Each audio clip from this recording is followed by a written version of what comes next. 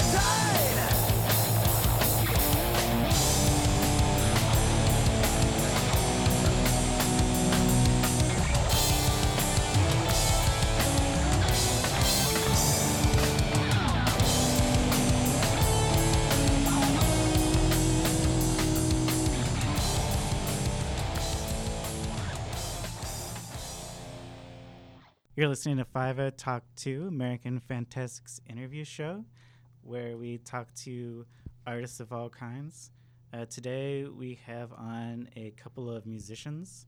One of them, Andrew, I've known for a few years now. We worked together there in the trenches of the telecommunications industry. And Marty, his father, I met at one of Andrew's shows, the band Cyclops Shaman, that we're going to be talking about too. Just a little bit about 50 Talk 2 before we get into the actual interview. We are an interview show mostly with Louisville artists. This show, at least for the time being, isn't going to be like a regular bi-weekly release or anything like that. It's more when we're able to find some people to talk to and find the time, we'll take advantage of it and then put them out as we get them. Best way to keep track of that is to follow American Fantastic on Facebook.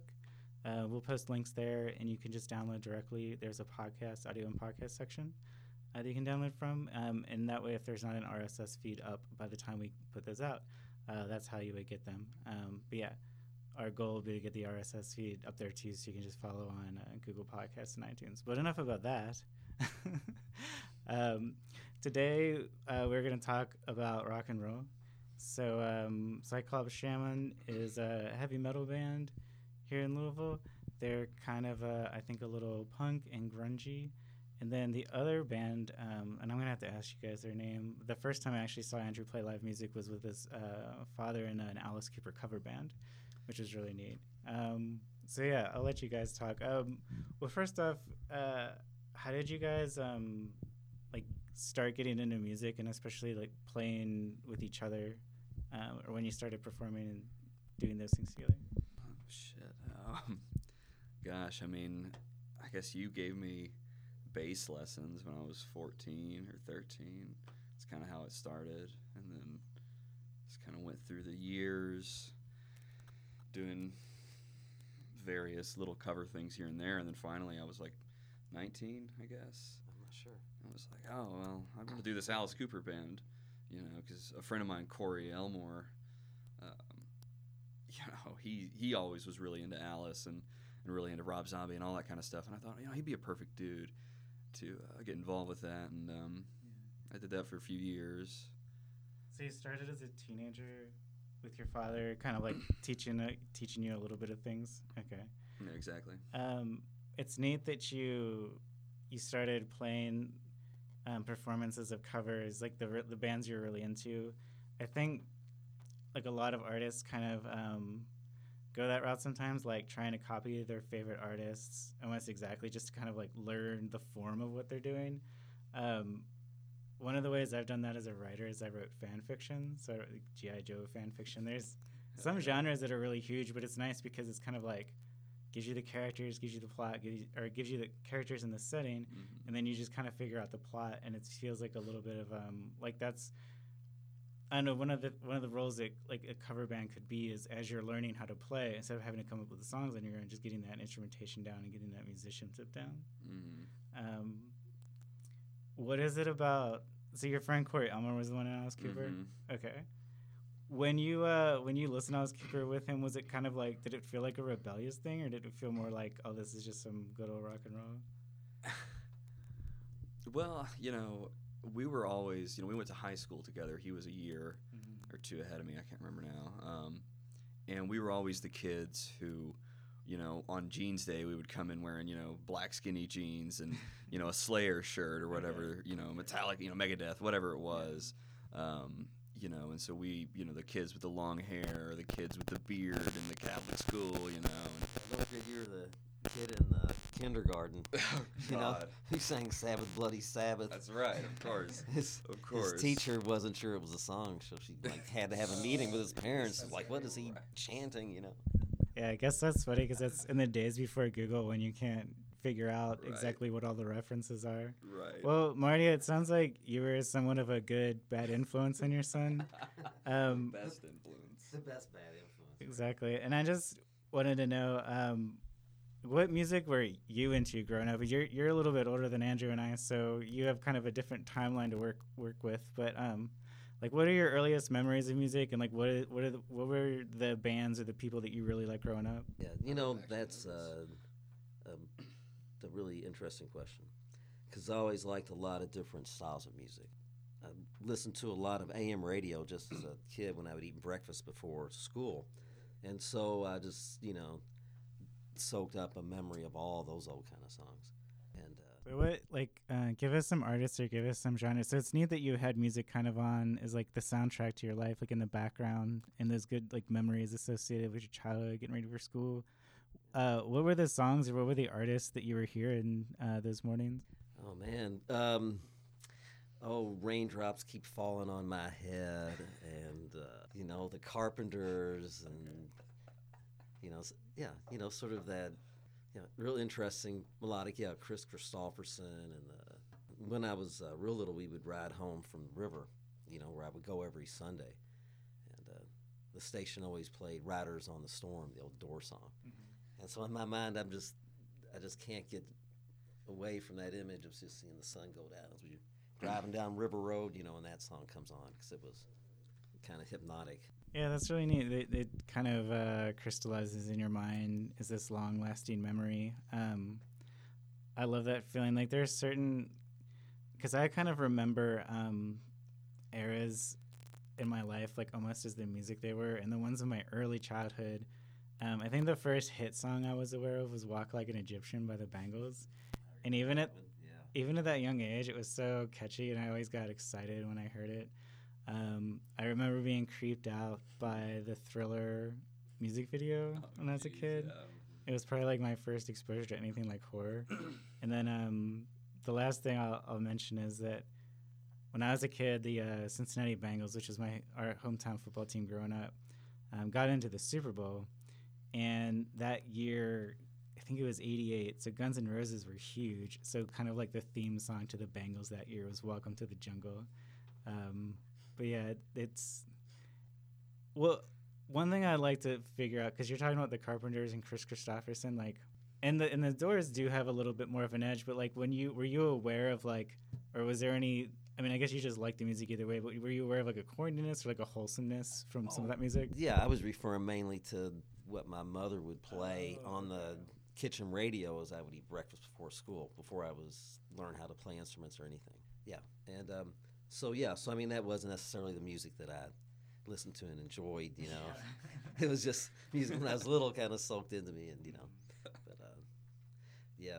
So I don't remember teaching you how to play the bass as much as just playing certain songs on the guitar and showing you how I was doing it, Well, and yeah. you just sort of naturally started following the bass. Well, that's actually, I mean, how it all started was, I just wanted you to show me a few scales, and then I was watching these like Red Hot Chili Peppers videos from like the '90s of Flea and Chad Smith just like jamming together in this free form on like a lot of tracks off of like Blood Sugar Sex Magic, because again, while I play lead guitar and write the music out of Cyclops Shaman, I started playing bass when I was 14, and I thought Flea was like a god in human form. You know what I mean? I thought he was just so cool. I thought he was just out of control. I mean, he taught me, quote unquote, on YouTube, how to pop and slap. Okay. And I always say at my heart I'm a bassist, because in a lot of ways I play guitar like a bassist, very free form,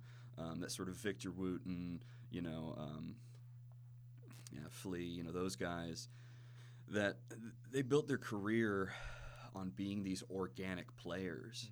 And that's how I wanted to write guitar. I wanted it to feel very organic, and again, kind of like how I used to play bass back when I was, playing in these cover bands, just kind of improvising my little 16-year-old heart out, because again, that's what I was hearing from these great bass legends was just, don't be afraid to break outside of the box and be freeform. It's a neat way to describe it, because usually when I think of the bass, it's a rhythm instrument. So I thought it was neat when you said that at heart you're a bass player, because it's kind of like had a double meaning for me, like the heart of the band, like along with the drummer.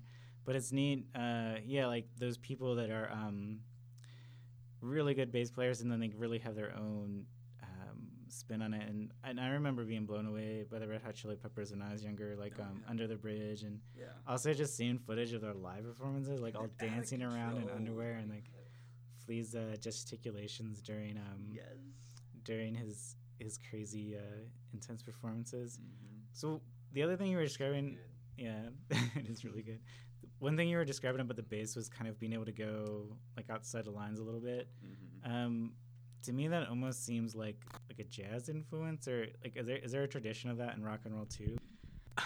Well, Between you and I. right. Yeah. Well, I'll tell you, I'll probably make some people throw up in their mouths, but I'm not a classically trained musician. Yeah, geez, there he goes. And so a lot of I just kind of picked up on the fly from, again, just kind of picking up on what they're saying. These guys just like who are just making videos on, again, back in the 90s, and they're getting uploaded, in 2000 on YouTube for us to go back and look at the archives of the masters, so to speak. So, and I think that if you look at, I guess, the history, I mean, I feel like rock and roll is more influenced by blues if you look at the direct like chronology, but if you look at the DNA and pick it apart. Right. But I do think that if you look at any of these really fantastic guitarists that have been really revolutionary, like Hendrix, like Tony Iommi, like these dudes, what's his name, John Petrucci, and the dude from Animals as Leaders, or whatever. Those guys that are just these insane virtuosos. These dudes learn everything. They're not just learning these goofy blues scales. They're learning jazz scales. They're learning everything. So of course, I think they're taking in these influences in these genres like jazz. That is very free form, talking about Miles Davis, who would just bring people in and jam for 5 hours and record it and cut the guys a paycheck, that he liked or whatever, tell the other ones to get fucked, am I allowed to say that? Well, think about how many hours we spent listening to Thelonious Monk together. Yeah, dude, he's insane. To John Coltrane. I mean, it's absolutely fantastic. And, I think that, it's an American treasure. Music is going to lend itself to a jazz-like treatment, because it moves away from just the more predictable kind of chord. Exactly, and stuff. Exactly, and so I mean, I think that it has a lot akin to jazz, even if formally or technically somebody may not listen to it and hear it. I think kind of in our spirit, a lot of what we're doing is that way, trying to express a certain thought or feeling. And I guess it's, it's sort of like evolution, I guess, in its own way. You might say, you look at thrash metal and speed metal, and you might think, well, oh yeah, those are all obviously blues influence, but then you finally kind of, the divergent evolution where you finally get into like prog metal in the early 2000s. I guess in the 90s too, with like Primus and those kinds of bands. Yeah, and I guess Dream Theater too. Thinking of specifically, and but then you got like bands like Mastodon that really, I think, kind of came out with this, really. Those dudes, just you hear their first album and you're like, this is prog metal. I mean, it's like the kind of stuff that comes out and you either go into cardiac arrest or your beard grows 4 inches because it's just like, you know what I mean? It's just this incredibly just brutal and guttural sort of music. But the thing of it was that I think Mastodon was doing different, that I think kind of put them in that same kind of big bucket that is prog metal. I think with Iron Maiden or Dream Theaters.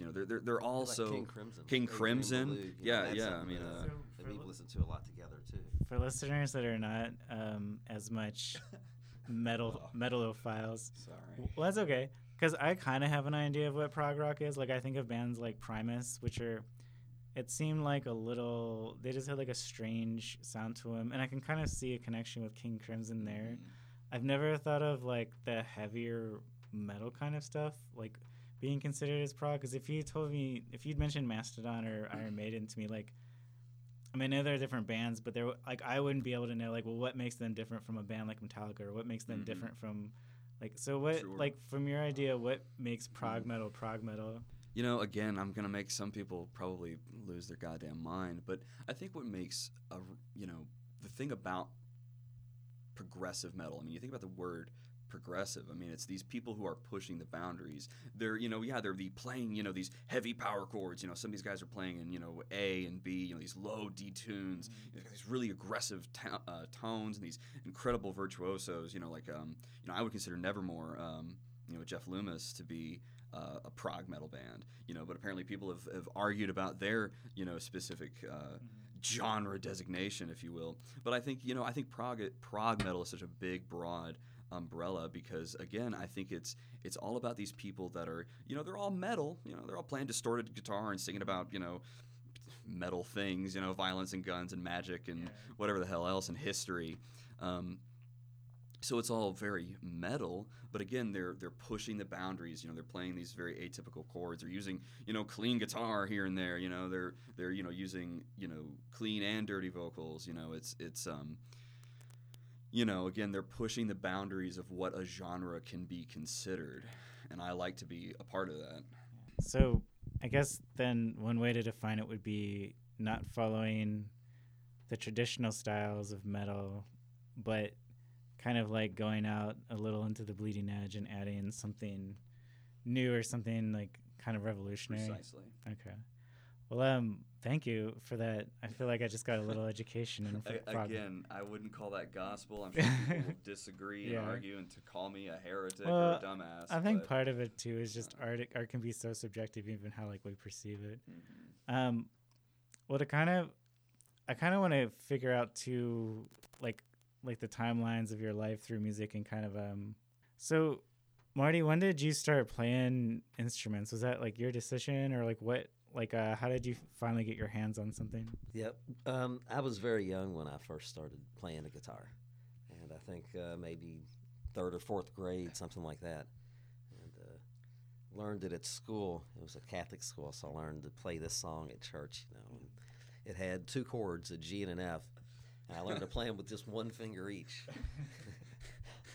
Luckily, there were other people playing, I guess, the other notes or something. Yeah, jeez. Anyways, my older brother was a musician, and he learned to play piano and guitar. Okay. And my younger sister, she also learned to play piano and a saxophone and a guitar, a couple other instruments, And so was that encouraged by your parents, or did you just all have that inclination and influence each other? Yeah, it was encouraged by my parents. They had a great belief and value in art and expression and just education, exploration, things like that. Grandma played And- piano, right? Yes, exactly. Yeah, we always had a piano in the house, and so I could always sit there and play and figure out songs. And like I said, she always had the radio on all nonstop anyway, so I just always grew up listening to it. And at one time, they asked me what I wanted to play, right? Because they said, well, Tim's, taking these guitar lessons. And Tracy is learning how to play this. What would you like to play? And I said, I don't know. How about drums? And they said, oh, that's really kind of loud, and you can't play that by yourself. What else would My you like to favorite play? story. And I said, oh, well, how about trombone? And they said, oh, well, we really don't know anybody that teaches trombone or even where to get one. Can you think of anything else? And I said, well, how about bagpipes? And they never asked me again. So you went through One all. day I will learn to play those things. Yeah, you went through a laundry list. That's really funny. Yeah, I actually saw a person with bagpipes performing recently in front of Kalen's, which is like a little Irish cheeseburger. That's awesome. It's one of the places Yeah. that claims to be the home of the cheeseburger. Of course. But yeah, I guess there's some cool like Celtic roots in terms of like the background of the people that ran it or began it. But there was this bagpipe player. He's this really old man, and I asked him. He was wearing a firefighter's patch. So I asked him if he was a firefighter, and he said no. He actually learned how to play the bagpipes through the Shriners, and he was playing like I don't know how to describe it other than that song that they always play like at cop funerals, like in The Wire and things like that. Oh, that old shit. bagpipe song. Yeah, okay, I was trying And to then he remember, started. He played an original composition, went up for about Oh. 30 seconds, That's cool. and he wanted me to give him a grade. Like he's like on a scale of 1 to 10, and you think of it, I was like, that's a 7, because I had no idea, man. They all just sound like bagpipe songs to me. But well, that's funny. Like, so you had that sense of humor, growing up with music, and then you had all your family, and that's really. I'm glad that you had that artistic upbringing. I was kind of always pushed towards sports, even though I felt like a little bit more creative and sensitive. But, and that's kind of the house we're bringing up my daughter Gaia in. And I wonder, like, she's either going to embrace it, or I wonder if she'll be more of a, like, into sports or into athletics, just to, not exactly be a rebel, but just to be Mhm. different from us. Yeah. Well, It's always- never know. you never know, yeah. So, when did you actually, were you into bands, Marty, or like performing when you were younger? Yeah, I had always liked to write songs and make up songs and play the guitar, and since I didn't really think of myself as a singer, that meant I often had to find other people who would sing as I would play, and so I was in a couple bands, and we didn't at all make any waves in the outside world, but we surely came up with some good songs and made some Was interesting it recordings and Neutral things. Substance, wasn't it? And the name of your band in that college? that was one of them. Yes. Neutral Substance. Yeah, that was one of them. And, Neutral substance? yes. Okay. Yeah, and that was when I was in Mobile, Alabama. Oh, and that- hell. I didn't know that. Yeah, so that was when we played there. And That's really cool. It's neat to kind of imagine like going from a grade school kid learning to play guitar. It was a Catholic school, as you said. yes. Yeah, and then Well, and see, and also I found Yeah. this old book at the library that Yeah. had like these old charts, old blues songs from the 20s and 40s with all the little chord charts. okay. And so I made liberal use of that to figure out how to do things, And That's really cool. So what years were you active this way? that was probably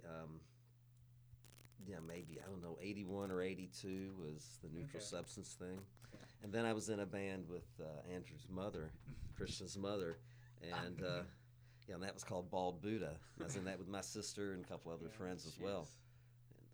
And that lasted for several years through several incarnations.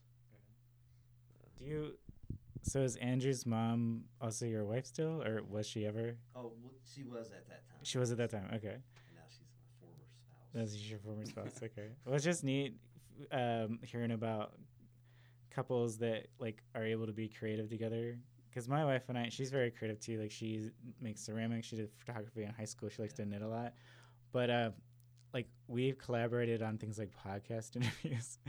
But I can't imagine like I don't know. It would be neat to have that feeling. Did you feel like that was something that like brought you guys closer together, at least at that time? Yeah, it most definitely did. And yeah, it did. That's very cool. Yeah, it's neat because some people can't do it, or some people like but it's like I think too, having a bond with somebody that you make art with, like any kind of bond like that, is really neat. And also I feel like when you start performing art together, even if you guys don't know each other very well to begin with, like that's a really strong kind of connection to make. Yeah, I think the music that that you and I shared as you were growing up, I think that really helped us relate to each other and get along with each other. Well, Because it was sometimes something we could share in common when we couldn't really necessarily talk about anything else, I guess. yeah, and I mean, To put it in a weird way, maybe. yeah, and I mean the thing of it was, my mom, like a lot like what you were saying, John. She wanted me to be really normal. She didn't want me to like Black Sabbath. She wanted me to like the top 40s and the Doors and the Grateful Dead and just, shut up and, go to college and get a nice, accounting job or something, and have 2.5 perfect kids or whatever. Yeah. There's nothing wrong with that. I don't want anybody to think that I'm saying there isn't, but it wasn't for me. And I always felt that pull more towards, the influences that my dad was putting out, where he was, an artist, he was, this musician, this kind of, again,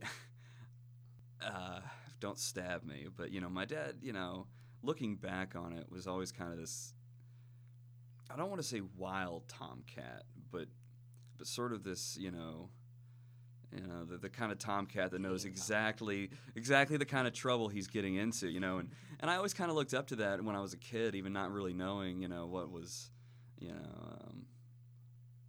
it's like, Yeah, I think it's different for people that are artists because I think there is a certain kind of person that can be satisfied with that, like just getting into a groove, Right. having a good job that they like, and like being active with their family and friends, but not really like I almost think like the mentality of an artist is like you're kind of in love with that art, and you will be your whole life, and if there's not a part of you that's being a creative, at least in some kind of way, like it's like there's this hurt there. But then when you It's are a able to, lot. when you are able to be creative, it's really wonderful, and it makes it all worth it. And like one of the hardest parts I think about being an artist with a full-time job and a lot of responsibilities is like you have to chisel out that time. You have to sometimes do it when you're too tired and you don't actually feel like it, but just doing it in and of itself like makes you feel proud and lets that part of you flourish. Well, what was it like? And I don't know if Andrew was your first child, Marty, but like how did having kids or having Andrew change like your lifestyle in terms of like how it came to music and how it came to I don't know. What was it like becoming a dad when you're kind of growing up making music with your friends? Yes. Well, I can look back and see two major changes it had. One is that I started playing my acoustic guitar a whole lot more and playing my electric guitar a whole lot less. Yeah. Right? And because of that reason, I spent more and more time playing when the kids were asleep or doing their homework or quietly napping or something like that. And so, so that really changed the style of music that I played a whole lot. I'd always played acoustic guitar, different styles along with the electric one. But I really went into that a whole lot for a couple of years. That's really neat because it kind of reminds me of like being a parent can kind of like soften you up and make you have to be more gentle. So it's neat that the acoustic was it kind of paralleled that. Well, what when you're talking about making acoustic music, did you like write lyrics to those, or did that change the style? Like, did that open new things up to you? Well, no, not necessarily. It was just that I had gone from expressing myself musically in one type of combination of people. In this group setting, so many people, and I went back to just kind of stripping that away and just doing that a lot more. And of course, the kids introduced me to music that I had not really paid much attention to. My daughter became a big fan of, show music. And I started listening to that because, well, sure, she listened to it, so I'd give it a fair shot. And so I learned a lot from that. And I know there was a lot of music that my son listened to, too. He would introduce me to different things he liked, and it would be things I would like, and sometimes I would introduce him to things I liked and be stuff he would like. Well, Andrew, what are some of the things you turned your dad on to? Scandinavian death metal. Okay. Yeah, that was really it. And I mean, yeah, I don't know when that happened. It was when I first started playing bass, and it was an ESP guitar, or an ESP LTD bass that I had gotten, and I looked it up on the website. I was like, holy fuck, what is this? Like, it just opened my eyes, because like the heaviest shit I'd listened to up until that point as a 14-year-old was like Black Sabbath, Judas Priest, and Iron Maiden. I hadn't listened to any, I didn't listen to any Slayer or any American thrash metal. And so I just jumped from, this traditional metal right into, again, Scandinavian death metal, like Children of Bodom and like Arch Enemy and these like bands that were on these websites, because these were, their guitarists, they all played, these ESP instruments. And so I started checking these guys out, and I was like, holy fuck. And it just, it blew my mind, and it made me want, I think that right there was when it planted the seeds of me wanting to eventually learn guitar once I had mastered bass. So you could express yourself in the way you heard these people making music. Yeah, exactly. Because it's very much guitar music. And don't get me wrong, they any number of those bands have some really great bassists, and I won't say that they don't, and they have some great bass riffs. But let's be real, it's like you've got these bands with these insane guitar virtuosos who, get these, best guitarist every year award, from some magazine or whatever. Their music lends itself to their talents, and their talents are fucking shredding. And it's, I think it's fantastic. I love it, because, when I was a kid, I was listening to like Judas Priest and Black Sabbath, and they have these very epic guitar solos, but I was playing video games like Dynasty Warriors, which had guitar riffs based on stuff like Iron Maiden and Judas Priest, because it was, it's a Japanese company, and Japan has always been very influenced by, American metal, or, Western metal, especially, so, yeah, I mean, I guess I was kind of like, through video games, I was sort of like accidentally discovering like speed metal and epic prog metal or whatever early on. So that's what allowed me to ease into this sort of super epic Scandinavian death metal. Yeah, it seems like, because I know you're also a big lover of the fantasy genre, and you're big in, we were talking before the recording. We were talking about before the recording began, is that one of the reasons Andrew only had 4 hours of sleep last night is because he was playing D&D, and then he was too wired to get to sleep on time. But I kind of, because I think that, I don't know, and I don't know if all Scandinavian death metal is necessarily influenced by Norse mythology, but I think it's really neat that like that genre of metal, and I guess it goes back. I mean, like when you're talking about the King Crimson, is that it? And like the Court of the Crimson King, like that's all like mythological and kind of like a fantasy story. But it seems like it seems like a very perfect intersection between like fantasy and mythology as a genre, and metal and guitar kind of music. So like for you, Andrew, like how did you get exposed to all those like fantasy stories growing up? Like were you reading paperbacks? Were you watching movies? Like how did, or just kind of explain like a little bit about your nerd background. Oh man, well I mean I guess the again harkening back to Dad, he was reading me Greek mythology, reading me Norse mythology, these translations from the 70s and whatnot, and then he was reading me like Bram Stoker's Dracula when I was like 8 years old. Bedtime stories. Yeah, his bedtime stories. You know what I mean? So did you get because I've read Dracula. That's like all these letters. Dude, it freaked me out. But I got it. It freaked me out. I thought Dracula was terrifying as a kid. I was like, it was I thought it was a scary fucking book. Well, that's really because I was exposed to a lot of horror movies when I was a kid, so that was also like part of my introduction to fantasy or like sci-fi, like The Fly.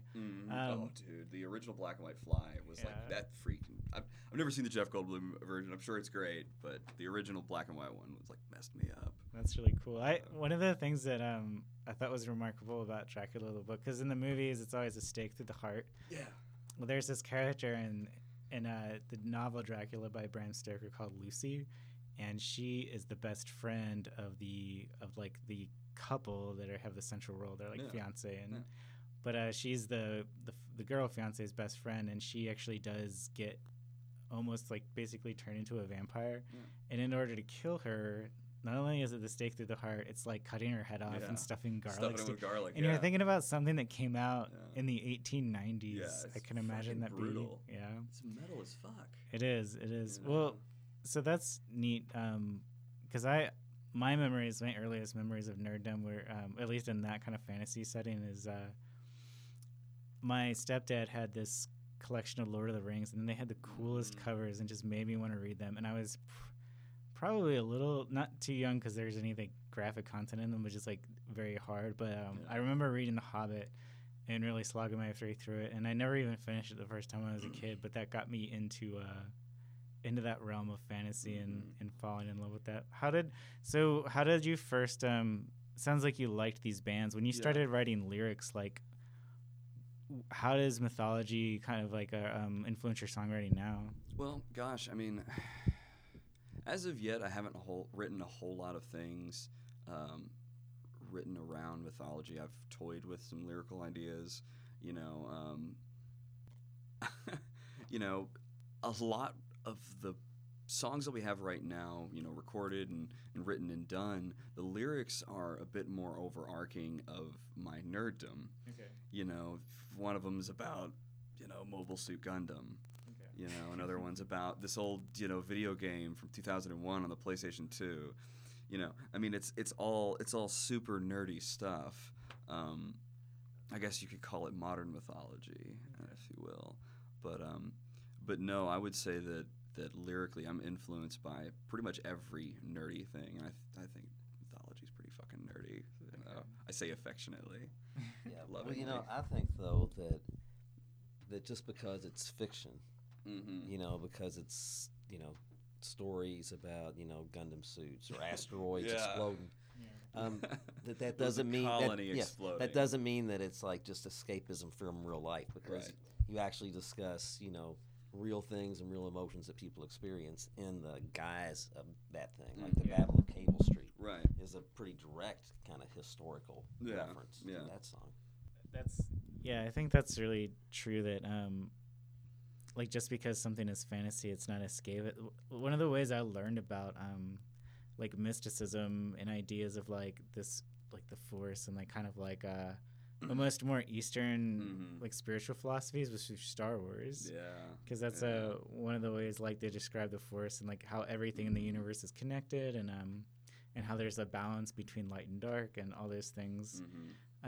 Well, and Marty brought up Battle of Cable Street, and that's one of the songs that blew me away when I went to see it live. Really? And that's just, well, it's neat. Part of it is because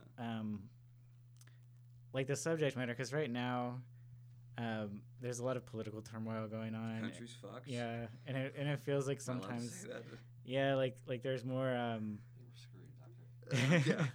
Well, just I guess just this pent up rage against what you would just call, you know, the system, or like the machine, as in, you know, that one's kind of already been taken, Rage Against the Machine, but like the Battle of Cable Street seems like it's about some sort of like street battle.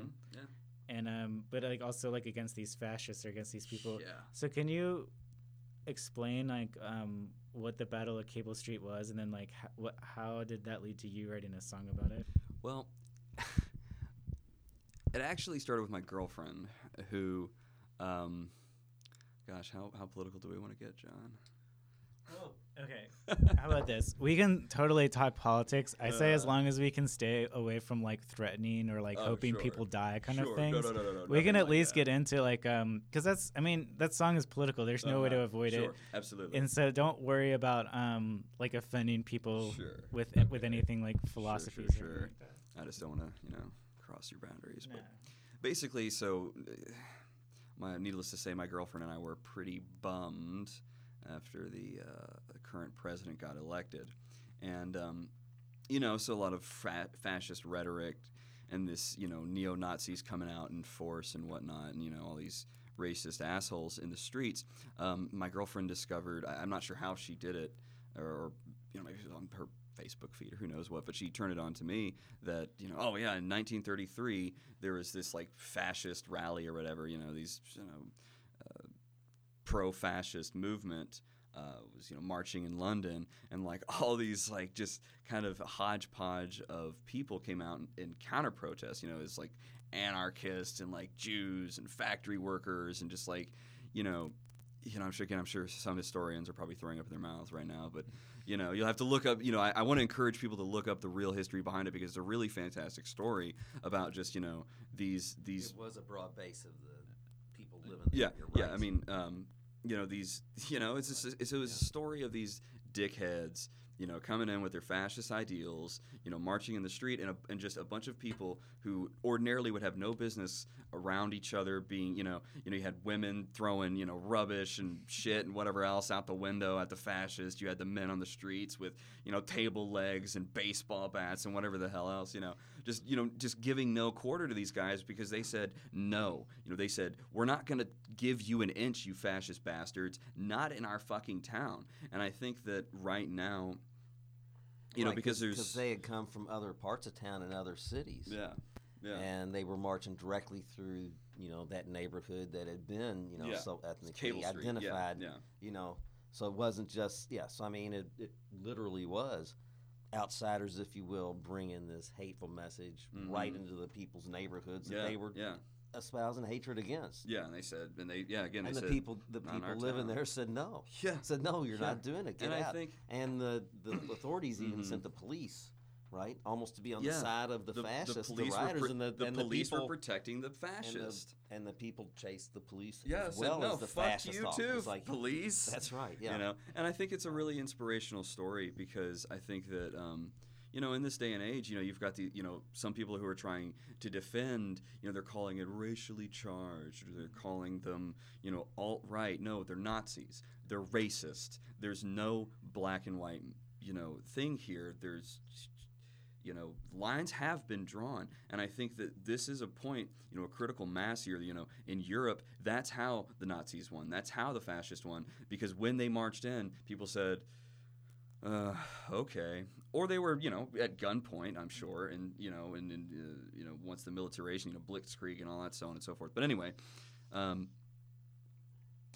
again, I think it's an inspirational story that I think more people in America need to listen to, and know about. Yeah, I mean, I'm so glad that you wrote that song, because I mean, there's such a good tradition of protest music, and I'm one of those people where, I mean, if I felt my life threatened, or people I love threatened in my neighborhood, I would have to pick up arms. Or like if there was like a really huge protest in Louisville, I'm sure I would be at them and be in the thick of it.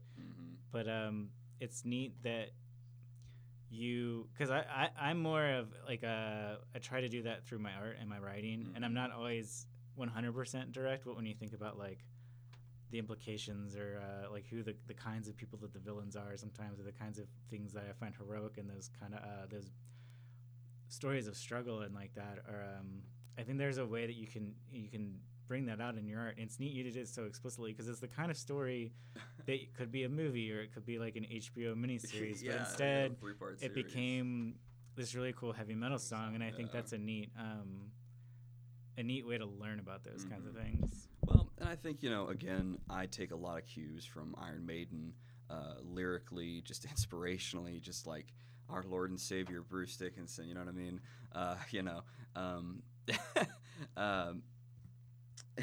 And they have a lot of historically charged lyrics, and they sing a lot about,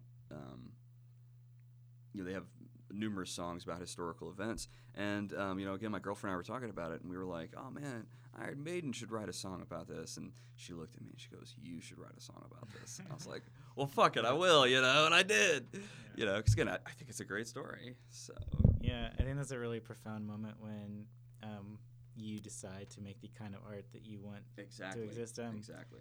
Toni Morrison has one of the best quotes about writing I've ever heard. She said, if there is a book you want to read but it hasn't been written, you must be the one to write it.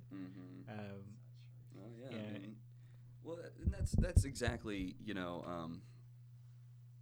that's exactly where my mind's at. It's like, yeah, there are plenty of people in the metal scene, singing about all kinds of cool stuff that I like, Vikings and history, Alexander the Great, and and mythology and dragons and all that kind of cool shit and whatever else. But nobody's singing about these obscure video games that nobody's fucking played in 15 years or whatever.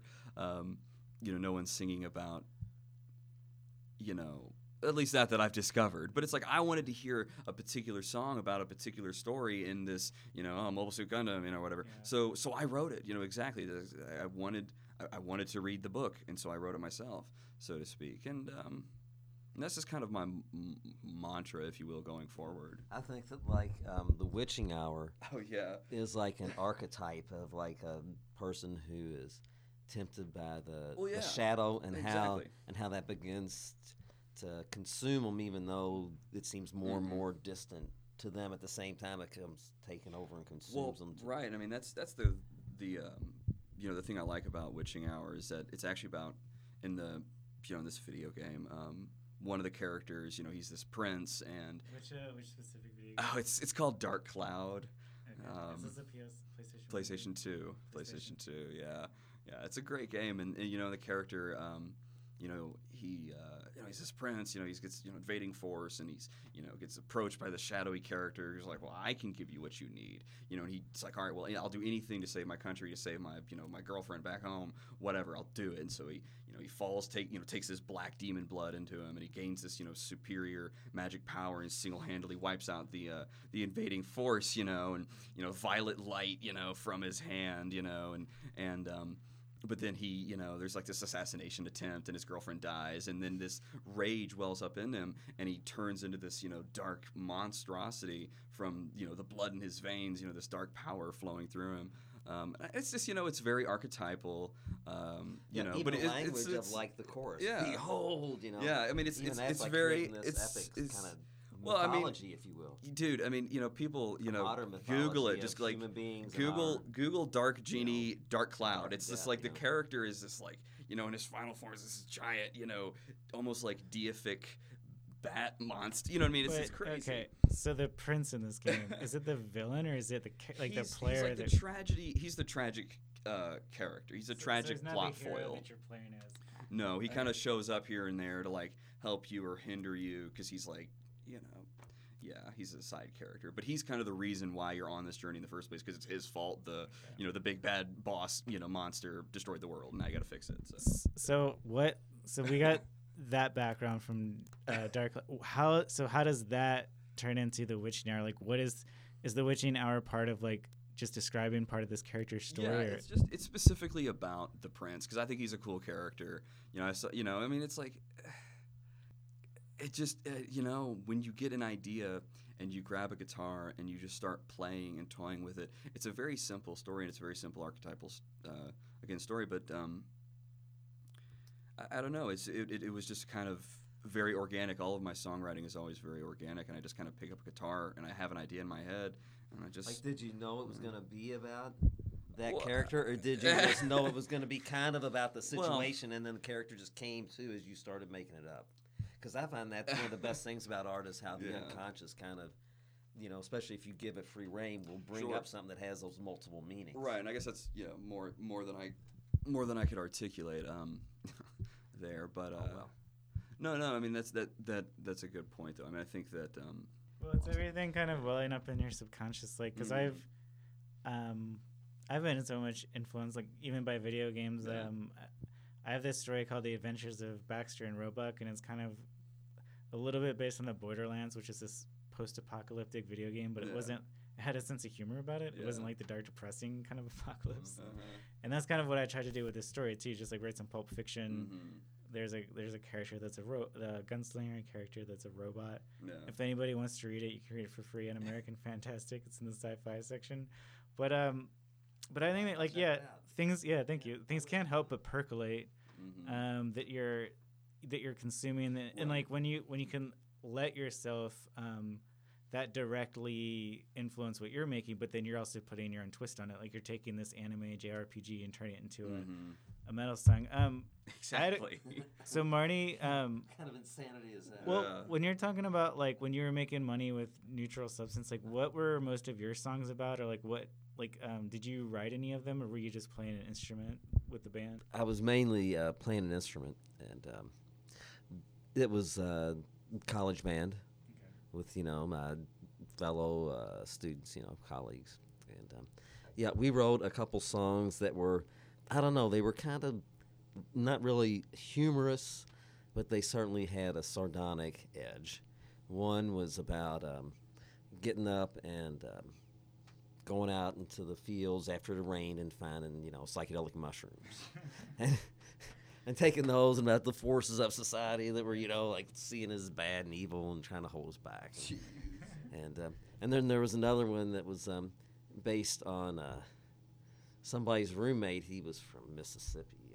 His favorite thing to say was, "Oh shit!" So we made a song that was about the sad life, this guy that the chorus always involved. "Oh shit!" So it was pretty goofy, pretty kind of, but it was fun and pretty fun. Yeah, it sounds neat. It almost sounds like a blend between humor and music, and you don't. I think that's a really challenging thing to do that people don't. I don't know, because it's neat the way you guys were doing it too, because you weren't writing like parody music or like overtly humorous music, but it had that kind of like wry humor, like almost like Paul Simon a little bit. It sounds like, or what's that guy? The guy that did Toy Story, the Toy Story music.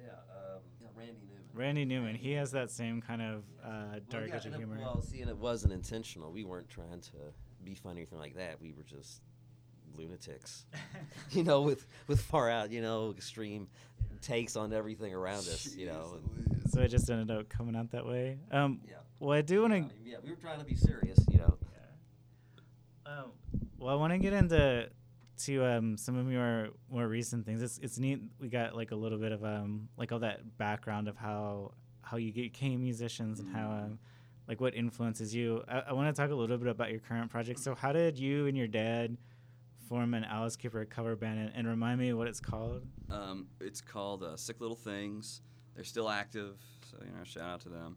Again, I was about 19. I hadn't been in a band since I was 16. And I was feeling pretty down about it. I was like, "Fuck, I really want to get into a band." And I was on a really big Alice Cooper kick. I mean, I was listening to like "Welcome to My Nightmare" on repeat in the car. I thought it was like I don't know why. It was just, how it is. And I shot my friend Corey, and he text, and I said, "Man, I want to do this Alice Cooper project. What do you think?" And he said, "Oh, fuck yeah, man. I've been waiting for this text. And so I was like, "All right, Dad, I need a guitarist. We need." He says, "Okay, because again, my dad has so much experience, and again, he's the one who introduced me to Alice Cooper. That was another thing I was listening to a lot of as a kid. Again, Black Sabbath, Judas Priest, Alice Cooper. That's what I grew up listening to, and so, and it just felt very natural that would be the first band that I formed, so to speak, and and I knew a guy who played drums, and I knew a guy who played guitar, and people came and went, and eventually I decided to leave after about 3 years, just because it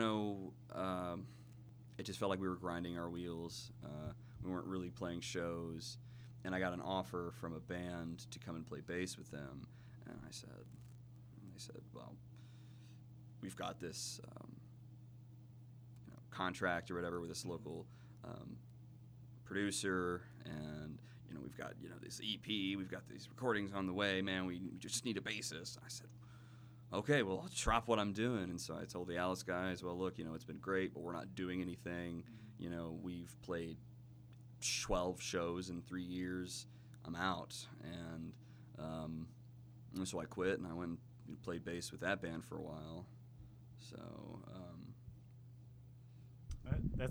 that's neat that kind of was like your first band, but then it's almost like you have to eventually move on from it when bigger and better things come up. But it's also what gives you like your the wheel to grind your sword against and sharpen it. Yeah, I mean, I had been in a few other bands in high school. I was in one band with like my two best friends.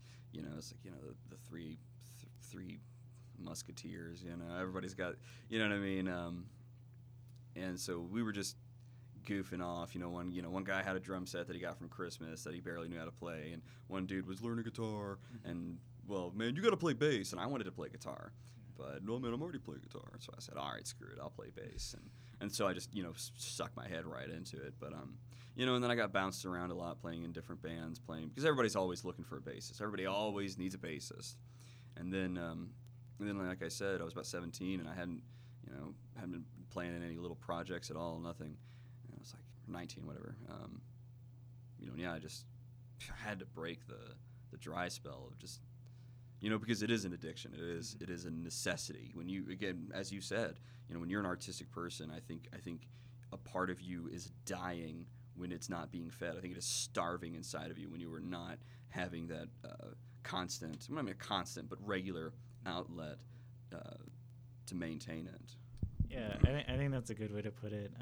It makes you feel like your soul is being fed, and I also think it kind of it helps you flex some mental and emotional muscles to be able to do that. I also wanted to say, I went to one, we said Pretty Little Things? Sick Little Things show at the Meg Bar, which is the best, and there might be more than these, but it's probably the most well-known dive bar that has a performance space in it in Louisville. And when I saw Sick Little Things, they had this. It was very theatrical, so people were wearing makeup. Of course, that's what one of the things Alice Cooper is known for. There was also a guillotine there, and I don't think I stayed long enough to see it actually work. But it was really neat to see that, like that theatrical performance spectacle of it. Because don't just picture 4 guys playing Alice Cooper songs. No. It was a whole enterprise. Yeah, So and they're still going. In fact, I just played a show with them. Their bassist was out of town or whatever, and they asked me to come back, and I was like, I can't say no. It's like that's what I wanted. I only left because we weren't playing shows, but if you want me to come back for a show, fuck yeah. And it was great to kind of get back on the old horse, so to speak, and and that kind of energy, and it was just this high energy show. Again, because I was playing with these guys again. And, and I think a lot of these cover bands, I don't want to shit on anybody, and I'm not going to name names, of course, but, it's like they're really, really talented dudes, but I think if you're going to put on a really great show, like an Alice Cooper show, I mean, you need a younger guy who's got that energy, who's got that gumption, who's going to be able to just jump around and fall off the stage and do backflips and, be a total lunatic. And, I mean, I'm not saying, older guys can't do that, but, I mean... Yeah. Yeah, it seems like if you're gonna be in a cover band, you gotta bring something special to it. Yeah, exactly. So you're having just a blip on the radar. Yeah, so having that cool like live theatrical focus, and then also like just this craft, like the skill craft. Marty, before that's what we're really trying to do with the Sick Little Things is to, not just recreate the show, but also recreate the music. Not just our versions of the songs, but as accurately the feeling it was, because a lot of that music was recorded in studios, and it was mixed in certain ways, with overdubs, and so so it's a really great discipline to try to break that down and come up with an arrangement or certain parts that will kind of convey that same feeling. I do miss being in it. But. It sounds like a really neat experience to have, especially when you're a fan of that kind of music. And there's still cool cover bands around. There's one out of Chicago called the Doors of Chicago that play they came to Louisville, and I didn't actually see them, but it's neat to see people. It's like keeping those traditions alive, and to me sometimes it feels like you're giving them this great honor, because of course you're only going to be covered by a cover band if you're legendary. And that was the first band that Andrew and I played in together. Was that when I was playing with a blues and classic rock group called Redstone. And I think I was working, when he called me up there at the Art Center, and we were talking. I don't know, a couple songs off of Welcome to My Nightmare, some more morbid and kind of psychedelic ones about being dead with being buried or something, or and I think left to rot in the elements or something. I think that Alice Cooper is one of those secret metal gurus in a lot of ways, because you listen to a lot of his lyrics, and I mean it's fucking heavy. It's like stuff that Slayer was regurgitating 15 years later. Not to shit on Slayer, I love Slayer. But I mean, it's like people just kind of underestimate Alice because he's kind of goofy. You know, in the '80s, he kind of had that weird whimsical phase when he was like off cocaine or whatever. I'm not advocating cocaine, but you know. That's just the screen. Oh, okay. Thank you. Yeah. But you know, and so as a kid, it was already there. You know, listening to Sabbath, Priest, Cooper. Again, when I found this, you know, European death metal, it was just like, well, they're singing about the shit that I love and already know. So I do want to ask, because you're talking about, like, you played with this band that had already been formed and helped them out as a bassist. How did Cyclops Shaman become formed? Because I think that's when you started actually writing the music and writing the lyrics and everything. It's a long story. Well, I know there's a little bit. We don't have to get too deep into the Okay, weeds, because I remember there was a backstory of, like, the band kind of got evolved, where it kind of moved on. But, like, yeah, I mean, I in guess its current incarnation, how did that kind of happen for you when you took on a more leadership role, and like what was that, like what kind of direction, and like what was the Andrewness that you injected into that band after you kind of took things on? Well, basically, what ended up happening is I was just sort of the passenger, playing bass, and the two guitarists of that band were writing all the material.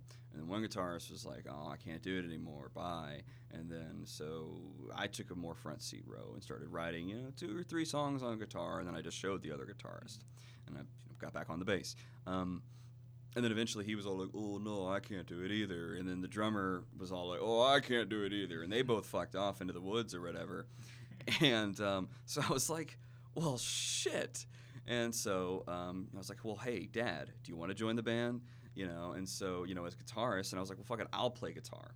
You know, and you know, I'll just write all the music, because this was all their material. And of course, I wasn't going to take their material. So I was like, well, now I need to write all this music down and, you know, rewrite all this music, you know, new material. And just kind of were you? I don't remember that. Oh, fuck, man. I mean, it's yeah. I mean, and he knew a drummer, and who, you know, who's our drummer now, Jeremy. You know, he's a bad motherfucker. I'll tell you that. You know, and he's you know, a super vital member of the team, and it's just, you know, kind of. But the three of us kind of, you know, I write most of the music now, and to kind of show the skeleton of the song to the guys, and they say, well, you know, maybe add this thing here, or hey, what do you think about this thing here? And I tell them, you know, well, man, just play whatever sounds good. You know, this is what I'm gonna play. You play what you think sounds good. You know, and that's kind of, you know, or Jeremy will say, well, hey, man, I think this would sound good. Can you play that? And I'll say, yeah, man, let me try it. And, you know. Yeah, that's really neat. That it's not just one person directing the entire evolution of everything. It's people working together and collaborating in this organic way. Yeah. That's really neat. When you mentioned Jeremy, your drummer, the show Cyclops Shaman I got to see, there was this really neat moment where the lights that were on Jeremy were syncing up to the notes he was playing. Like, who figured out how to do that? Like, whose idea was that? Oh, geez, that is a local guy. His name is Louis the Pirate. That's his like street name. Everybody knows him as Louis the Pirate. He's a super cool dude, and he just, you know, he kind of goes around and just sets up these shows. And that was him. That was him. He's got this like crazy light rig, and he was like basically playing that light rig in sync. You know, he's got it at his fingertips and everything. It's really wild. You know, so that's his setup. Yeah. It's not necessarily. It's not us. It's not pre-done. It's somebody live doing it. Yeah, and again, it's not us, so we can't take the credit for that. But yeah, it's super cool. But yeah, Louis does that kind of stuff. At all the shows. Louis, he was that redheaded guy who was right. No, he's got blonde hair. Blonde hair. Yeah. But was he the guy? I don't know. Got, you know, like a goatee. Was he like? Okay, this is somebody different than I was thinking. Necklaces on. This isn't the guy that was like the hype man that night, right? The guy that was like kind of. There was not a hype man. The hype man. Yeah, he's not talking. You know? Yeah. Okay. But you said he's kind of legendary in the scene. Right? He's a little bit. I mean, you know, again, he's a local figure. You know, I mean, but you know, most people who are musicians in Louisville, if you mention Louis the Pirate, they'll probably know who you're talking about. That's really funny because I didn't realize, like, I thought his talent was bringing together people and like kind of getting people fired up and like having a good time. I didn't realize he was adding like to the light show as it was going on, because that's a completely different kind of talent. And just the impression I got from Louis was he was almost like a morning like shock jock, but in real life. And he was like a Howard Stern kind of character, like those people.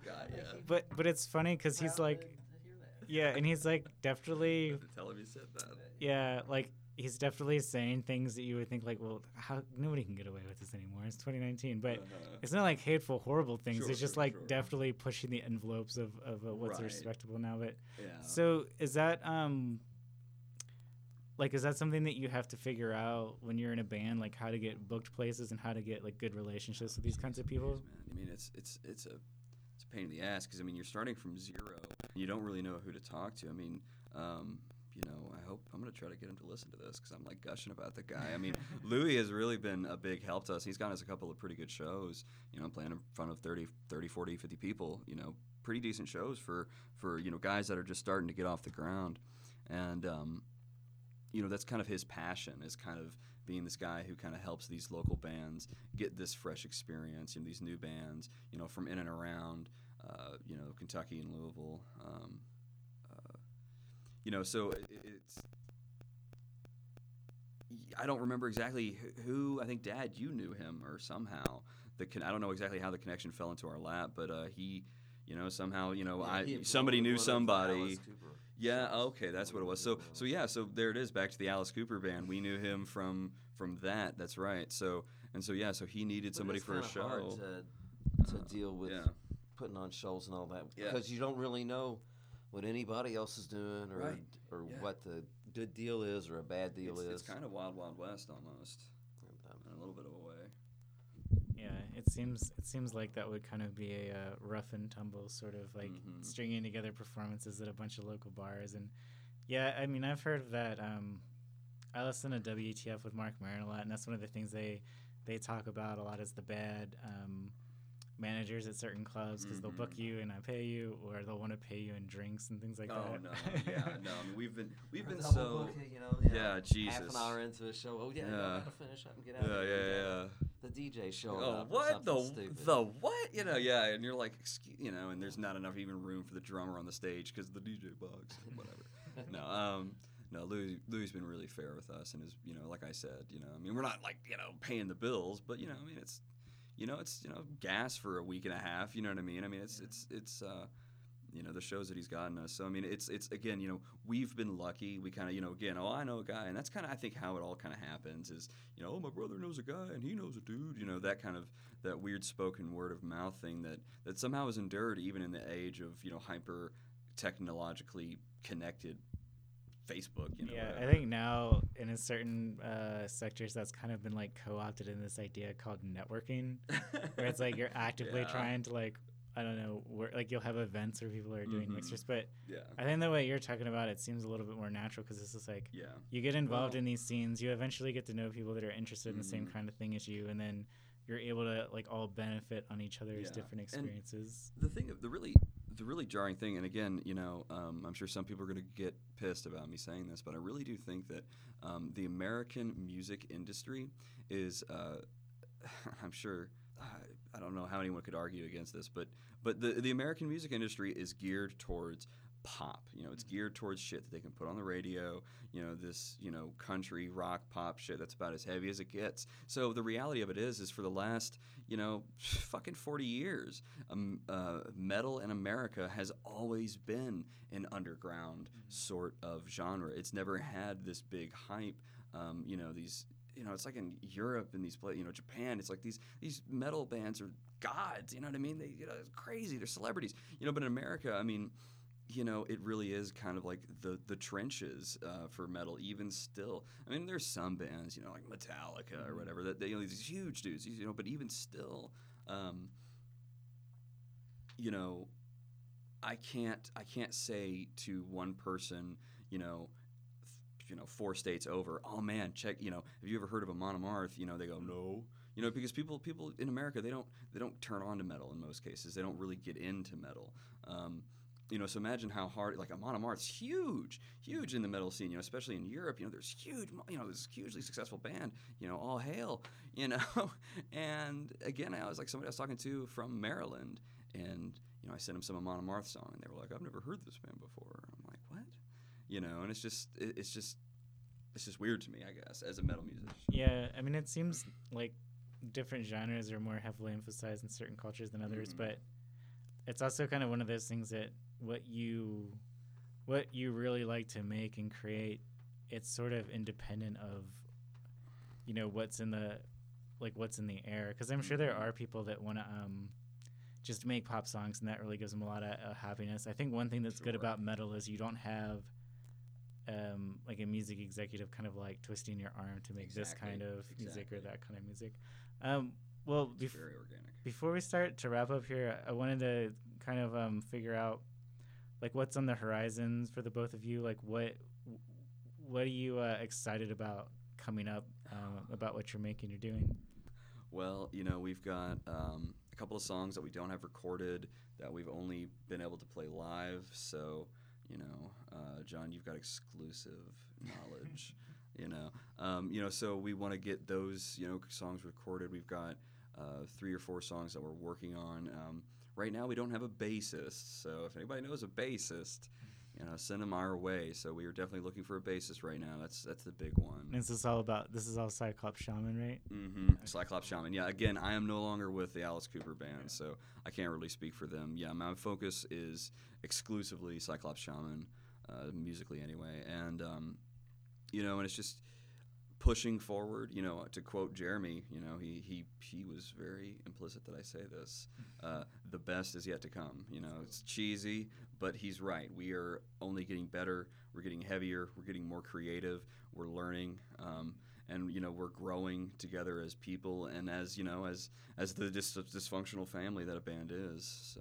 Well, that's good. I mean, I'm glad that you feel that growth is still coming. 'Cause I think that's, especially people that have been practicing art for a long time, is like I feel like I'm only getting better the more I do it, and it's good that, you know, I like it. It's like it's kind of like the opposite of a vicious cycle. Like it's a good vicious cycle, because the more you like to create, the more you're gonna improve, and the more you improve, it's like yeah, because you can feel like you can express yourself better. Exactly. It's like I think it's like a video game. You know, again, I hate to like totally nerd out on you, but I mean, you know, music is a lot like a video game, because you grow and you learn, and you know, you're getting better at that scale. You're getting faster. You're writing something that's heavier that people are saying, man, that sounds really good. You know, whereas before they might have told you what you wrote was, that sounds pretty good. You know, now they're saying, damn, that's a really good song. You know, it's like obviously you're getting more creative. You're pushing things in a direction.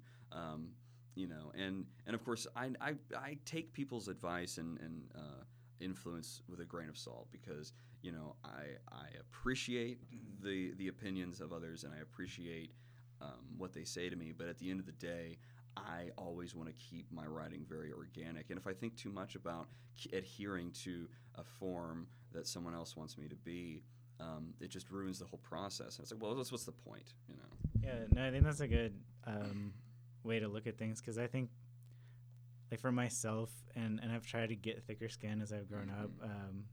It's hard to do. Yeah, especially if it's like, because for me, it's like it's easier to take from friends, but then if my wife Kelly will say something, like sometimes it's like I have to really work hard because she's so close to me. But I also think it's good, like when you're developing as an artist, you kind of have to you have to strike a balance between accepting constructive criticism and changing a few things, to realizing that like what one person might say needs to be changed, but you're like, no, like I want that to be the way it is, because that's how I see things. Right.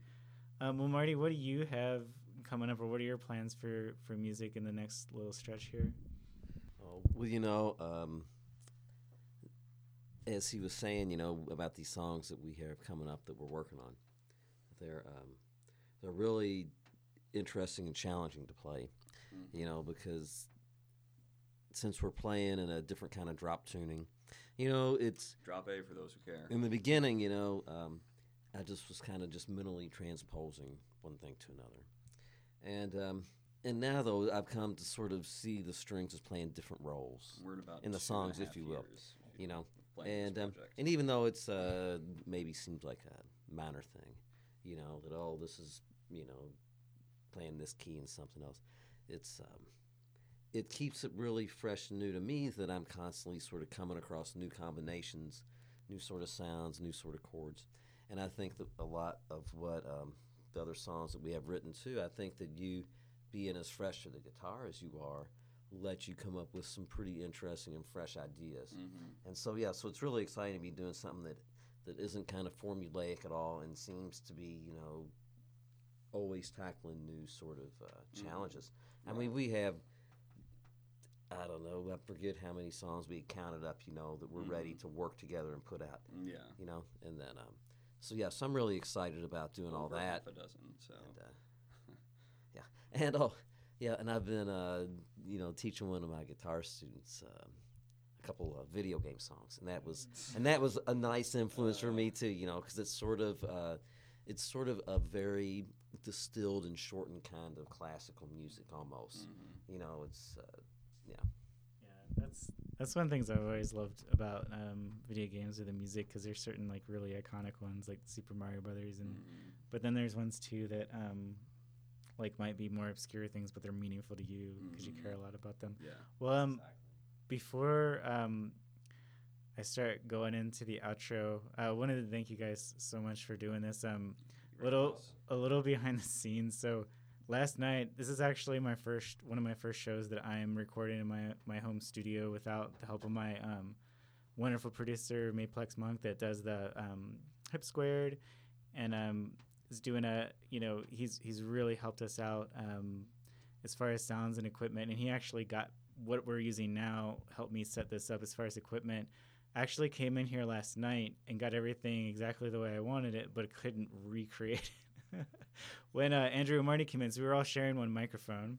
But yeah, they were like just great spirits about it, and great, very, very understanding and cool about the whole thing. we're used to sharing toothbrushes, so it's okay. No, Okay. we don't.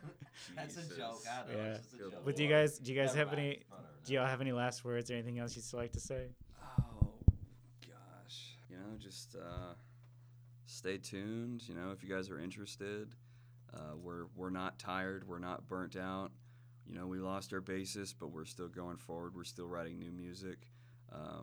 This is my passion. This is what I love, and you know, this is what I want to do, and I'll fight any obstacle to succeed at it. And so again, to the people that are interested in our music, stay tuned. You know, we are pushing forward. Cool. Well, thank you very much. Yeah, and I really look forward to seeing what's coming up next with Salclop Shaman and both of your musical careers and legacies. Well, thanks everybody so much for listening to 50 Talk 2. We have another episode coming up with Romel with 2 L's. He's a local hip-hop MC, really neat musician. His most recent one is a Concerto No. 9 Movement 2, and we have an episode coming up talking about him with that and his life. Not sure which one of these 2 episodes is coming out first. We also have episode 1 of 50 Talk 2. That's a pilot we did about a year ago. We talk about Greenberg Comics, and my friend Kavi Shakur, who's another local hip-hop MC and a music producer. And yeah, if you guys want to check out more of American Fantastic, go to AmericanFantastic.com. That's where you can read all my writing. You can also see some cool photography and art, our other audio projects, like the American Fantastic Radio Hour I did with Art FM, and the Pop Culture Podcast I do with my little brother Troy called Hip Squared. Mayplex Monk is a producer on that as well. If you guys want to help American Fantastic, good way to do that is like us on Facebook, share us with your friends. Think people would like what we're doing, just let them know about it. You can also find us on Patreon at American Fantastic. Anything helps. Our memberships start out as little as $1 a month, and we really appreciate anybody that wants to put some change in the bucket. And thanks so much for listening, and stay tuned to see what else is coming up for 50 Talk 2. Thank you so much, and signing off without a good tagline, it's me, John Beecham. Thanks y'all for listening.